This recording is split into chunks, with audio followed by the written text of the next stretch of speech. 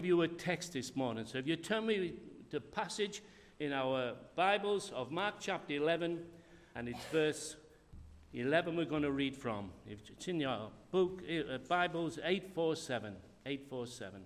To be honest, I don't like giving the page numbers, because how will we learn where the books in the Bible are? But hey, 847. If it gets you to read the Word of God, that's good, isn't it? Mark chapter 11. As we read this, I want you to see the verse of Scripture, what I believe will encourage you in your faith. See if you can guess which one it is. It starts in verse 11 as Jesus enters Jerusalem. We need to remember that in Luke's account, Jesus had prayed over Jerusalem. He knew that the days were coming that the stone wouldn't be left upon a stone and the temple would be destroyed. His heart goes out to the people of Jerusalem, the city, and he weeps. We've got to put it in this context of the other books of the Gospels, because there's a lot of questions to ask in this chapter, which hopefully we might get around to a bit later on. So we read in verse 11 of Mark's Gospel, "And he entered Jerusalem and went into the temple. When he had looked around at everything as it was already laid, he went out to Bethany with the 12. On the following day, when they came from Bethany, he was hungry. And seeing in the distance a fig tree in leaf, he went to see if he could find anything on it. When he came to it, he found nothing but leaves, for it was not the season for figs. And he said to it, 'May no one ever eat fruit from you again.' And his disciples heard it. And they came to Jerusalem, and he entered the temple and began to drive out those who sold and those who bought in the temple. And he overturned the tables of the money changers and the seats of those who sold pigeons. He would not allow anyone to carry anything through the temple. And he was teaching them and saying to them, 'It is not written, My house shall be called a house of prayer for all the nations, but you have made it a den of robbers.' And the chief priests and the scribes heard it and were seeking a way to destroy him. For they feared him, because all the crowd was astonished at his teaching. And when evening came, they went out of the city. And as they passed by in the morning, they saw the fig tree withered away to its roots. And Peter remembered and said to him, 'Rabbi, look, the fig tree that you cursed has withered.' And Jesus answered them, 'Have faith in God. Truly I say to you, whoever says to this mountain will be taken up and thrown into the sea, and does not doubt in his heart, but believes that what he says will come to pass, and it will be done for him. Therefore I tell you, whatever you ask in prayer, believe that you have received it, and it will be yours. Whenever you stand praying, forgive if you have anything against anyone, so that your Father also, who in heaven, may forgive you your trespasses.'" May God bless his word to our hearts. Did you find that verse, that encouragement? And Jesus said, verse 22, Jesus answered then, "Have faith in God." Let's pray, should we? Heavenly Father, as we quieten our hearts now, as we've read your word, we pray that you might speak to us. Pray that it might be a lamp unto our feet. We pray, Father, it might be a challenge and a comfort. We pray your word might burn into our hearts. We pray, Father, indeed, might be quite clear that you're in our midst. Oh, Spirit of God, here we hear your voice this morning. Here we be comforted. Help us, we pray. Help me, Father, and bring to mind things that need to be said. Help me, Father, to share this encouragement and this challenge. I ask this in the name of Jesus. Amen. I've already said I would like to follow up what the pastor spoke last week. In fact, there's one point where I said to myself, oh, no, he's going to speak on what I want to speak on. But he went in a different direction. That psalm, that wonderful psalm of 121, where our help comes from the Lord, and he neither sleeps nor slumbers, and he watches over his people. What a great encouragement, a psalm to take into the new year, and into this year, and the following years. And what a text this is to take hold of. Have faith in God. 4 words. Now, I don't want to treat you like children, all right, but I've got a way that you can remember this and be a challenge to your spouse, to your children, to yourself. And it's simply this. Take your left hand, go to the first finger, and just do this. Have faith in God. And then your thumb goes up. When Martin Luther was really struggling in his faith, when he was oppressed, when they were after taking his life from him, as he preached, you're justified by faith alone. In the Reformation, and he was sat with his wife one morning, he pressed downhearted. She was encouragement. You know what she said? Is God dead? And he was rebuked. And suddenly he was challenged to brighten up his countenance, to have faith in God and to press on with justification by faith alone.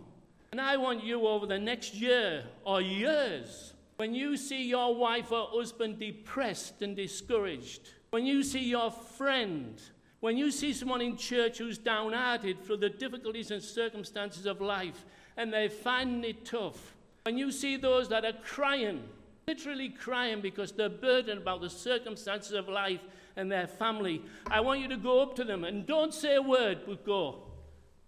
And I hope they remember, because this is the great encouragement to any believer, to have faith in God. You know, it's to have faith. No, it's not. It's not faith in faith. It's not faith in religion. And let me tell you this, if you want to find faith in the Lord Jesus Christ, and want to find that your sins are forgiven, it's not faith in religion or church. It's faith in God and what God has done, and in the Lord Jesus Christ. And we'll see that in a moment's time. My dear brother and sister in Christ, we've had a tough few years, haven't we? Who would have thought that we would close the church building? Who would have thought, too, that the pandemic would go right throughout the world?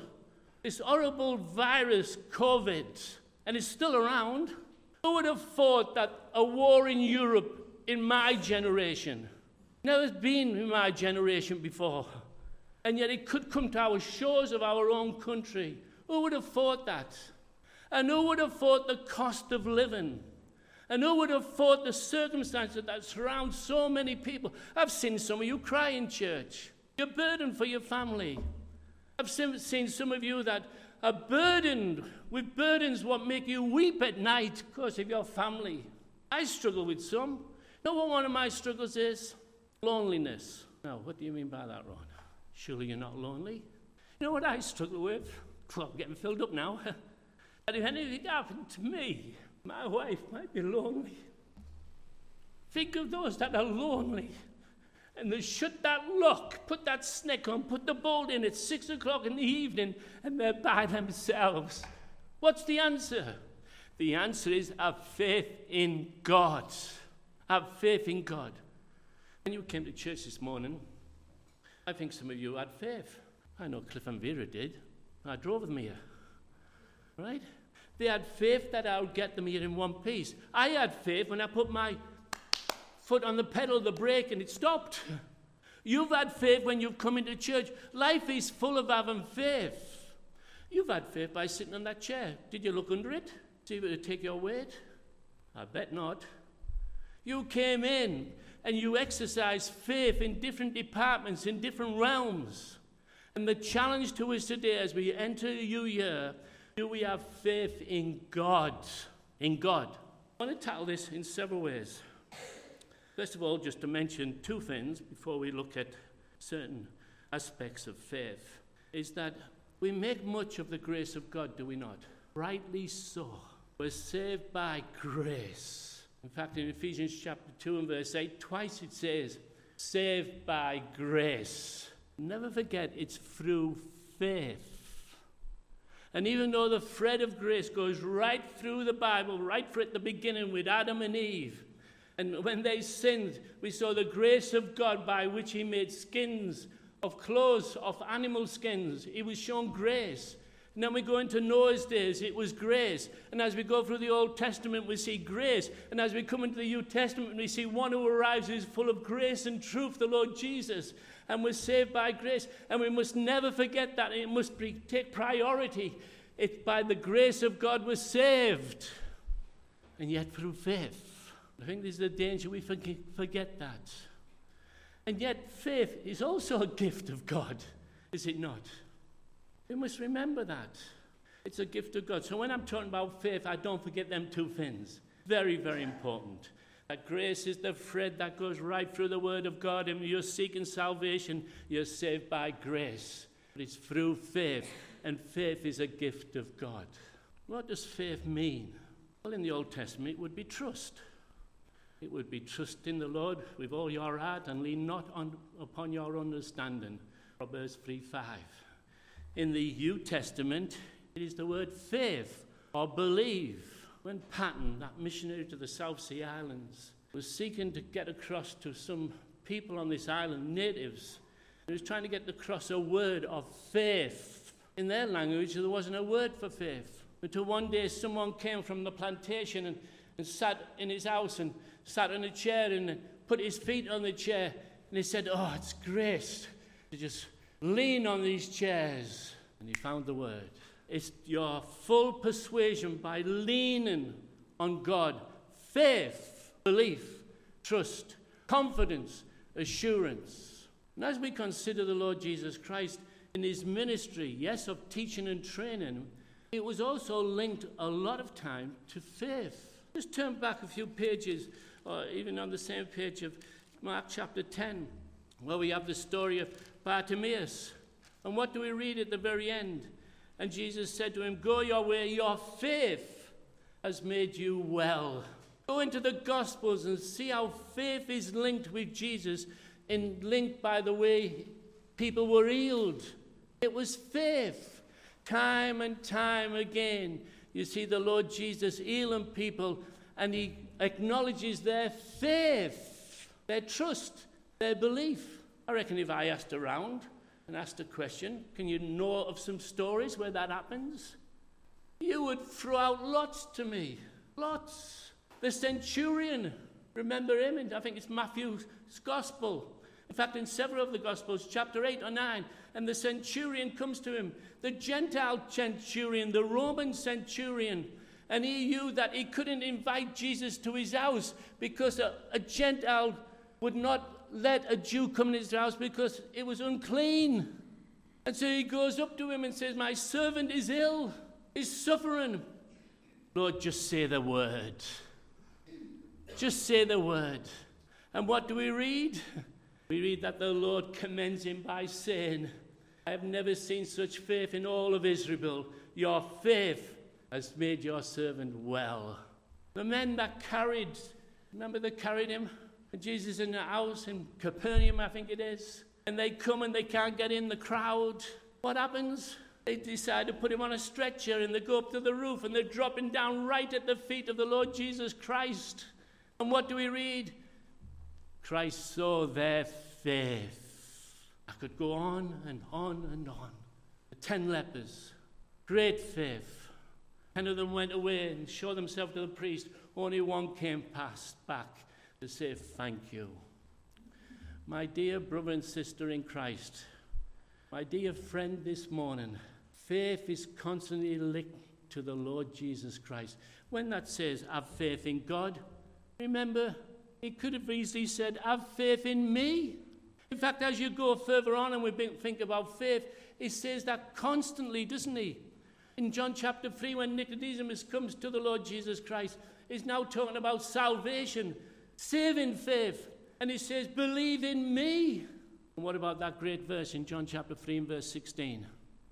I'm going to quote it from the Authorized because it means so much to me in the Authorized. For God so loved the world, he gave his only begotten Son, that whosoever believeth, has faith, trusts, shall not perish but have everlasting life. I learned that as a 7 and 8 year old in a little town on the west coast of Cumbria, Whitehaven, Woodbank Hall. We went to see the church a few months ago, and I drove past it where they got me to learn that verse off by heart. And as a 7 and 8 year old, I knew that if I learnt that verse off by heart, there was sweets at the front, that Mars bar. And I went up and picked that verse, that Mars bar up. Did I enjoy it because I had learned John 3:16? And I learned that verse about believing in the Lord Jesus Christ. When I'm at 11 and 12 and I'm scared of the dark, I repeat it. And then when I go to a church to chat up the girls, and if one was one of them girls, I forgot about talking to the girls. And a woman gets up and what does she speak on? John 3:16. For God so loved the world, he gave his only begotten Son, that whosoever believeth. As a 13-year-old, I went home by my bedside and I believed. I had faith. I had trust in Christ. And I asked Jesus to be my Savior. Let me ask you, are you saved? Are you a believer? Have you come to that place where you've experienced saving faith? What stops you? It's in God. It's not in religion. Religion is pulling ourselves up by our shoelaces and thinking, have I done enough to be right with God? The Christianity is God coming down, God dwelling in the flesh, and going to a cross to die for me, to be my Savior. Have you got that faith? Are you a believer? And then years later, at the age of 16, because I was believed, I was baptized. Baptism doesn't save you. Believe is always before that. It's believers' baptism. In Acts chapter 16, believe on the Lord Jesus Christ and you will be saved. And the Philippian jailer then experiences baptism. You go on to chapter 18 of Acts the Apostles, and you read there in Corinth that Luke tells us that Paul went to Corinth and Gaius, Crispus, was saved because he believed, that ruler of the synagogue. And then he was baptized. They believed and were baptized. Are you a believer? Have faith in God. It's to you, if you're an unbeliever, to say, experience saving faith. And faith is always linked to the Lord Jesus Christ, and it rewards faith. We not only live by saved by faith, but, hey, time's going fast here. We live by faith. Don't forget that, you believers, as we have the circumstances of life going against us and all is sometimes not well and we're burdened and we have pains, you older Christians, and your body's falling apart. Is it not? Mine is. I get down sometimes, I can't get back up. Cliff got out of my car this morning and he fell over. Good job I was there. You young people, responsibilities are huge. You get burdened. You need faith. Learn faith. Listen to some of the scriptures. Paul writing to Timothy, we fight the good fight of faith. Paul writing to the church at Ephesus, in all circumstances take up the shield of faith. In writing to the church of Galatians, I have been crucified with Christ who lives in me, and the life I now live in the flesh, I live by faith in the Son of God. We're saved by faith. We live by faith. Now, in one sense, Jesus is not talking at this point about them things. We've just gone off at a tangent to talk about what faith is. Have you noticed this passage of Scripture? There's some difficulties. There's a philosopher who has said, this passage of Scripture gives me the reasons why I do not believe in Christ. The Lord Jesus, it would seem, at a quick glance, it would seem he's the Lord Jesus who sees a fig tree. And because he's hungry, he goes up to it and curses it. And the next day with the disciples, the tree is withered. Now, we for one moment would not consider this is the Lord Jesus seeking to satisfy himself, his hunger, with the figs on a tree, and he curses it. What's going on here? Especially when Mark says that it wasn't the season for figs. What's going on here? Well, from those that say it disproves the perfection, the sinlessness of the Lord Jesus Christ, he gets angry and he uses divine power to curse a fig tree that didn't provide him with figs to eat because he was hungry. I don't agree with that one. I ought, or whatever you say. It's ridiculous to think like that. It goes contrary to what the scriptures speak about the Lord Jesus Christ. It goes contrary to what we know about the Lord Jesus Christ, who was, when he was hungry in the temptation in the wilderness, he did not turn the stones into bread, did he?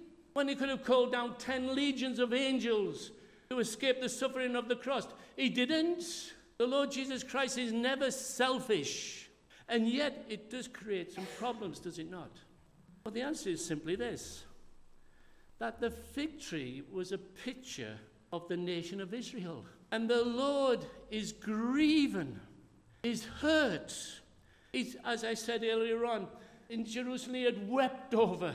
He wanted to be like a mother wren looking after the chicks. He knew that just years away the temple would be destroyed and Jerusalem destroyed.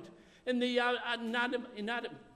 people of Jerusalem would be crushed.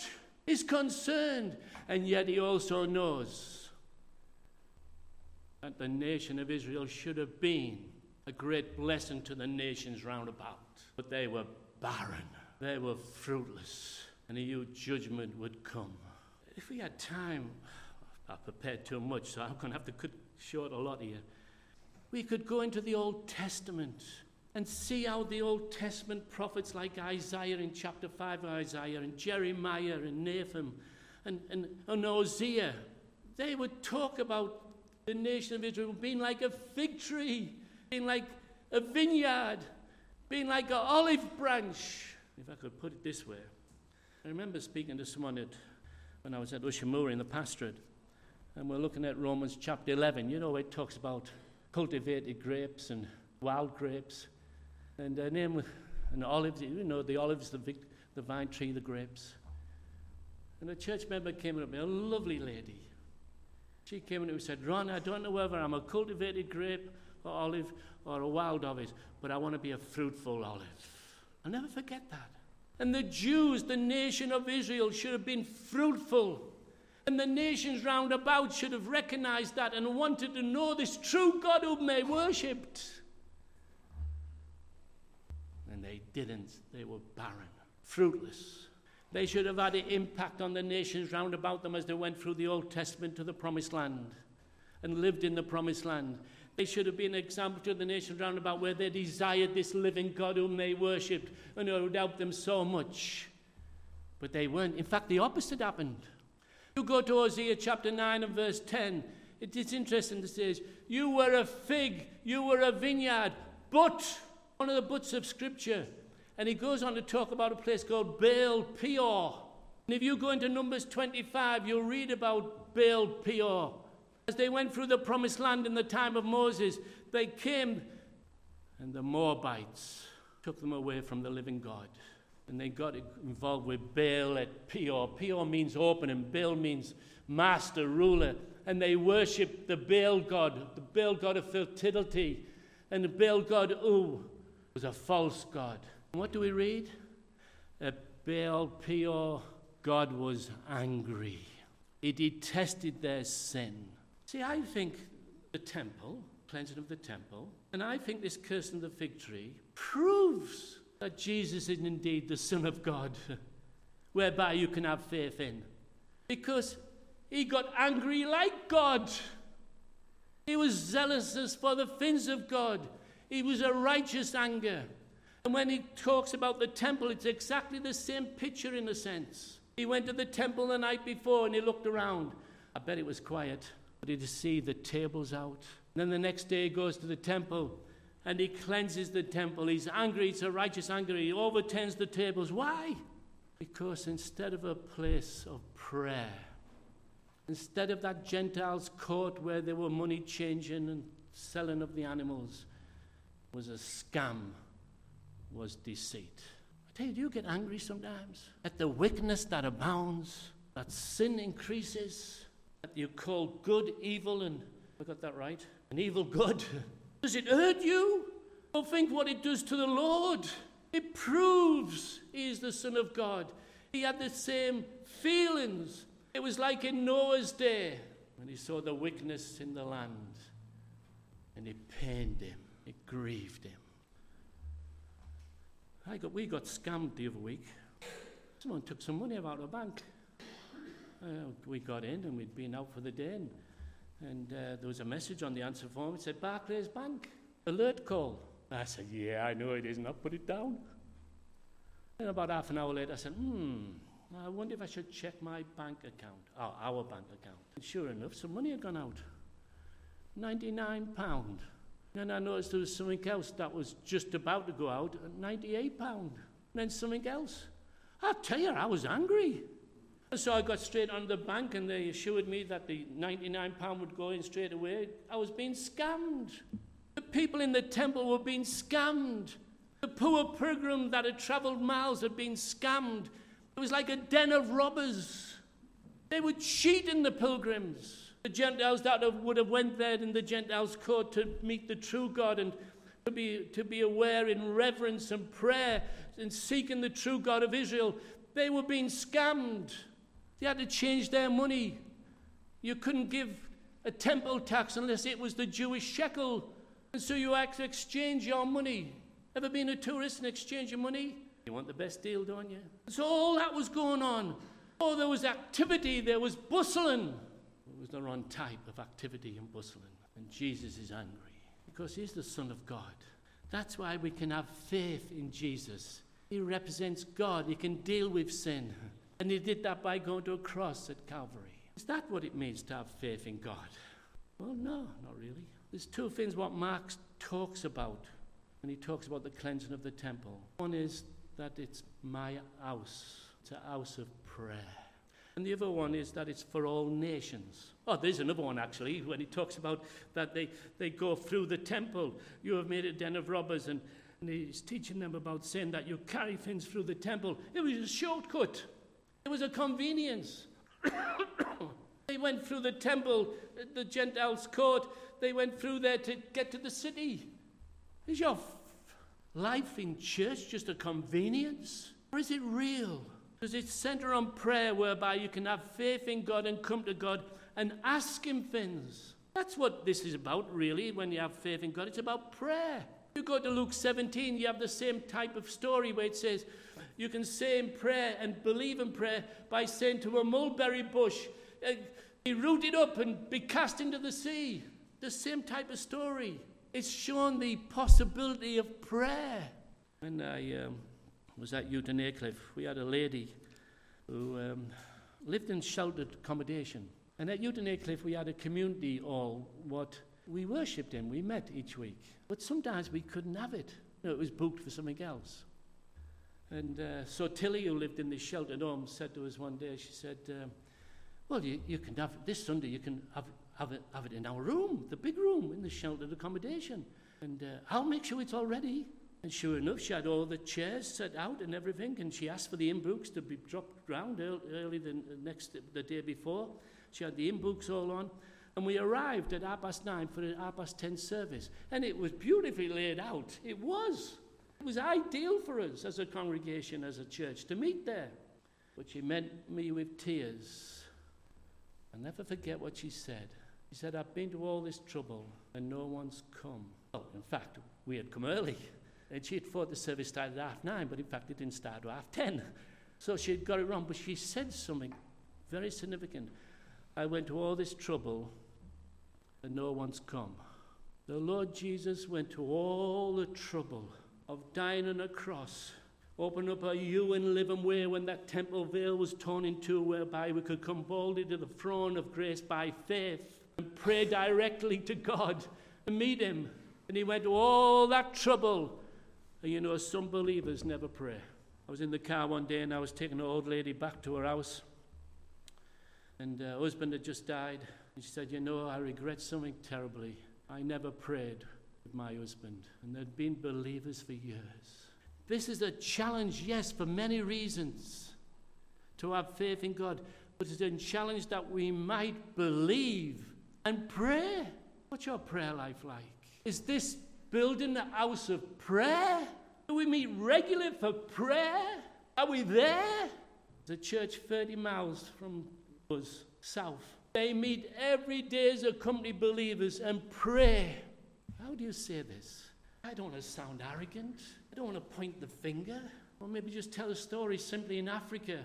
A pastor and his congregation used to have prayer huts all over in the jungle. And they would go and pray as individuals. But he noticed that one prayer hut wasn't being used. And the grass had grown. It wasn't trampled down.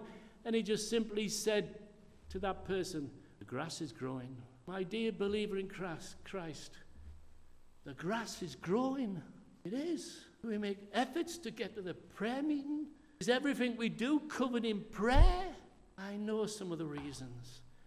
And I'm 150% behind you. You have responsibilities. The transport, late at night. We need to be praying people. I finish with this. Time's gone. The missionaries of old knew this. They would get on them sailing ships in the 1800s and the 1700s. And they would get on a sailing ship to go to places like China or the South Sea Islands like John Patton. And they would get on these ships and they would take a coffin with them. And they would go to places and you saw that they had living faith in God to pray and ask. We have not because we ask not, they would say. And so they would ask for things. Like David Brainerd to the North American Indians. He doesn't know the language of this tribe he went to meet. And yet he believes, he has faith, and he prays to God, Lord, help me to reach these Indians. I have faith that you want me to teach them the gospel. And what happens? A drunken man comes up the road, and he can speak their dialect. And that drunken man interprets the message of the gospel, and many are saved. Who would believe that? Or like Hudson Taylor on a sailing ship, and he's been attacked by some villagers, and they managed to get back on the sailing ship, but there's no wind to carry them away from the shore, and they're getting closer and closer, and they're all going to be murdered and killed. And the captain says, Hudson, go down below deck and pray. He said, I'm not going to pray unless you put the sails up. There's no wind. Hudson, go down. I'm not going to pray unless you put the sails up. And so he goes down and he prays after the captain had put the sails up on the ship. And captain comes down after a few minutes and says, Hudson, stop praying, the wind's carried us away. That's what this is about. Have faith in God, he can do the impossible. I finish with a personal illustration. Yvonne and I were praying a few weeks ago that our son in Thailand, got to be careful what I say because of Zoom, that he would be reminded of the Bible stories as a child. And he would be reminded of the stories he shared on beach mission for years. And we prayed that would happen. He phones me 2 days ago and says this, Dad, he teaches English on the internet. And in the course of the conversation, he says, Dad, I have a good chat with 2 Koreans in South Korea. And we got to talking about all sorts, and they learn English through it. And he says, we couldn't talk about football any longer because South Korea got knocked out of the cup. And he said, so I thought I would say to them, because they go to church, why don't we talk about Bible stories in the Bible? Huh? And so he phones them, he's on Zoom with them, teaching them English through the Bible stories. And of course he had to prepare for it. Didn't prepare much, but it was on his mind. And so he says to the person in Korea, what about the story of the man who got swallowed by a big fish? Daniel said, I had to look it up and be prepared for the answers and everything, Jonah. And he said the North Korean lad at the other end thought for a minute and said, yeah, I know that story, Pinocchio. The seriousness of it is, though, he was reminding himself of the Bible stories, what we have prayed for. Unbelievable. Have faith in God. Pray to God. Have that saving faith by coming to Christ and taking Christ as your Savior and live the life of faith. Let's pray, should we? Heavenly Father, I know it's so easy to talk about these things. We can have faith without works. We can have the talk but not the walk. But help us increase our faith. Help us to pray more. Help us to believe in you. And help us certainly to have faith in God. I ask this in the name of Jesus. Amen.